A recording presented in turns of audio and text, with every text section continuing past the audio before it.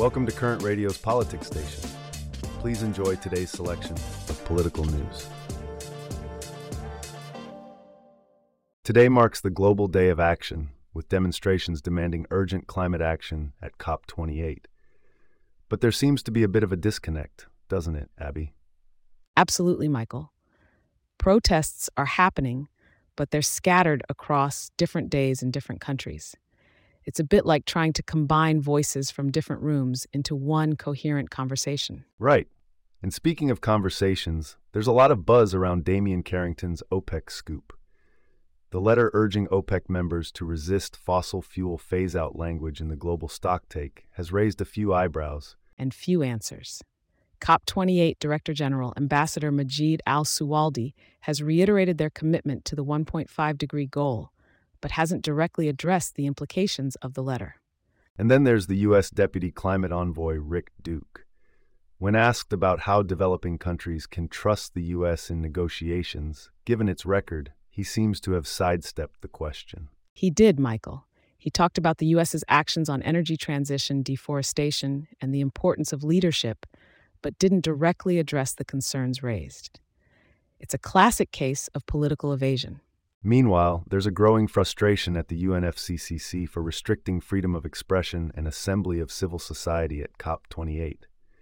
Almost 2,500 fossil fuel lobbyists are present, while those wanting to voice their concerns face restrictions. It's a stark contrast, isn't it? On one hand, you have a major climate action march planned, and on the other, restrictions on what can be said and how many can attend. It's a tricky situation. It is indeed.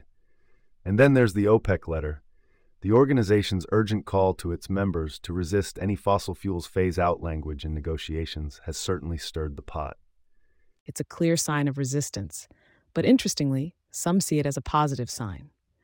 Catherine Abreu, founder and executive director of Destination Zero, suggests that OPEC's panic indicates COP28 might be on the verge of a historic outcome. And what could that outcome be? A shift away from fossil fuels towards renewable energy? The stakes are high, especially considering a new study by Christian Aid. It suggests that the Gulf region could face a 70% economic growth stifling by 2100 if fossil fuels aren't phased out. That's a sobering projection, Michael. The study also highlights that Gulf countries have some of the highest per capita emissions on the planet. It's a stark reminder of the urgency of this issue. Yes, and it's not just about the environment, but also about the economy, about human rights, about the future of our planet. The discussions and decisions at COP28 will shape the world we leave for future generations. Let's hope they're the right ones. Absolutely, Michael. The world is watching and the clock is ticking. The actions taken now will echo in the years to come. We'll continue to keep our listeners updated on the developments. From the urgent matters of climate change and the COP28 conference, we now turn our attention to some pressing developments in UK politics.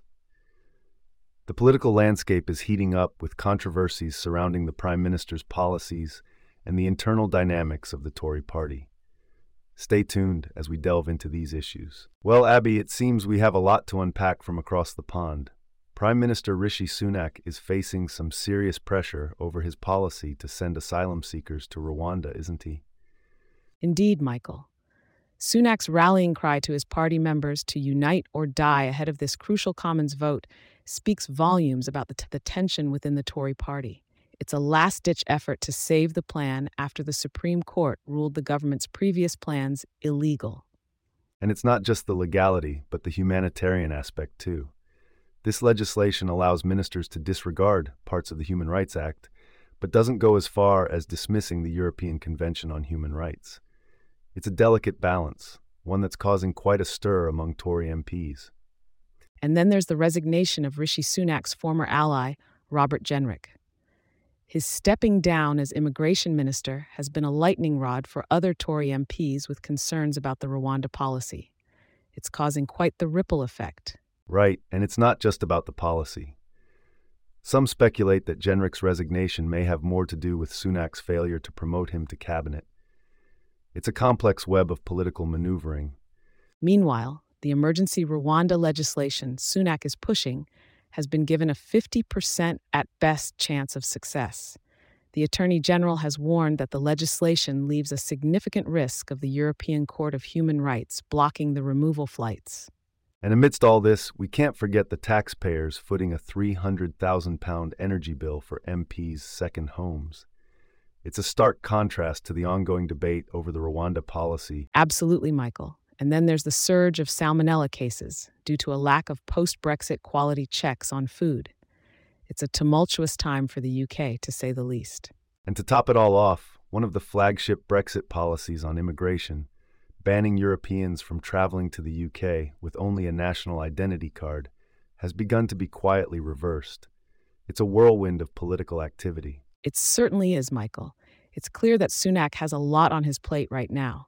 From the Rwanda legislation to the potential Tory leadership race, it's a critical time for his leadership.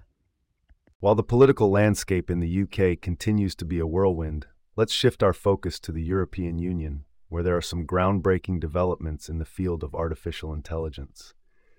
As technology continues to evolve at a rapid pace, the EU is taking significant steps to regulate and foster the growth of AI.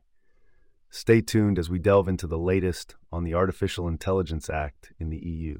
Let's dive into the latest developments on the Artificial Intelligence Act in the European Union.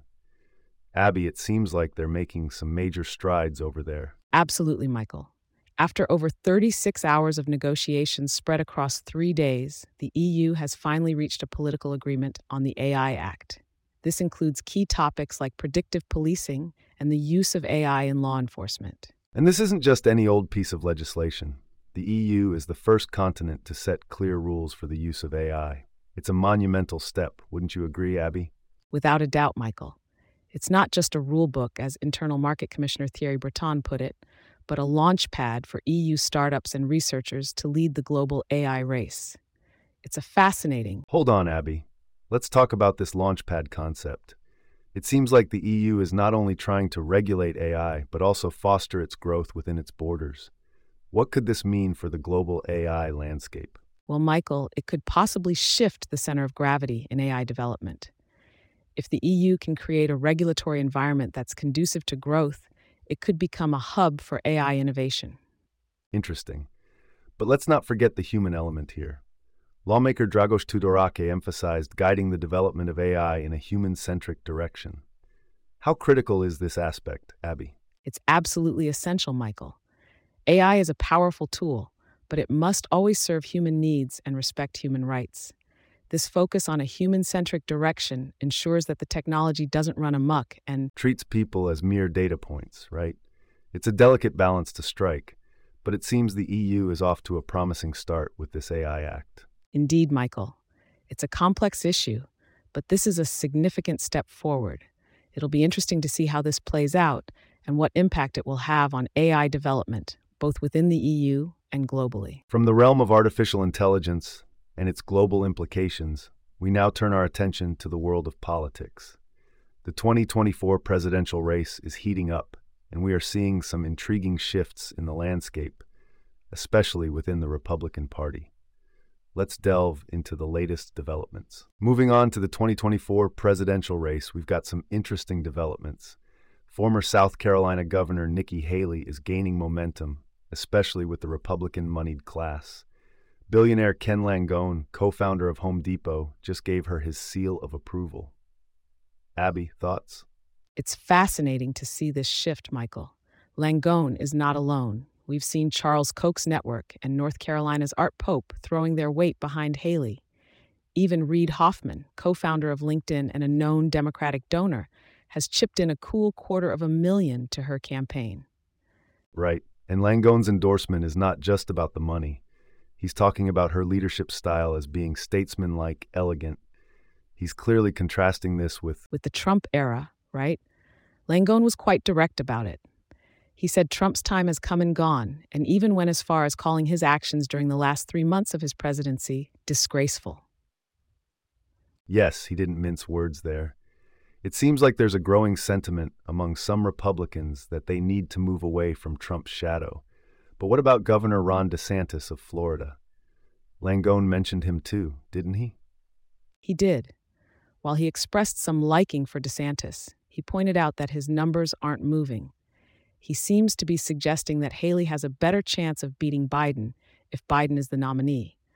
After all, he said, we can't take any more of this mayhem. It's clear that the upcoming GOP primary is going to be anything but predictable. With Haley's stocks rising and Trump's influence waning, at least among some donors, it's going to be a race to watch. Abby, any final thoughts? Just that it's going to be interesting to see how this plays out. If Haley can unite the traditional Republican base and the Trump base, she could be a formidable candidate. But it's a long road to the nomination, and anything can happen along the way.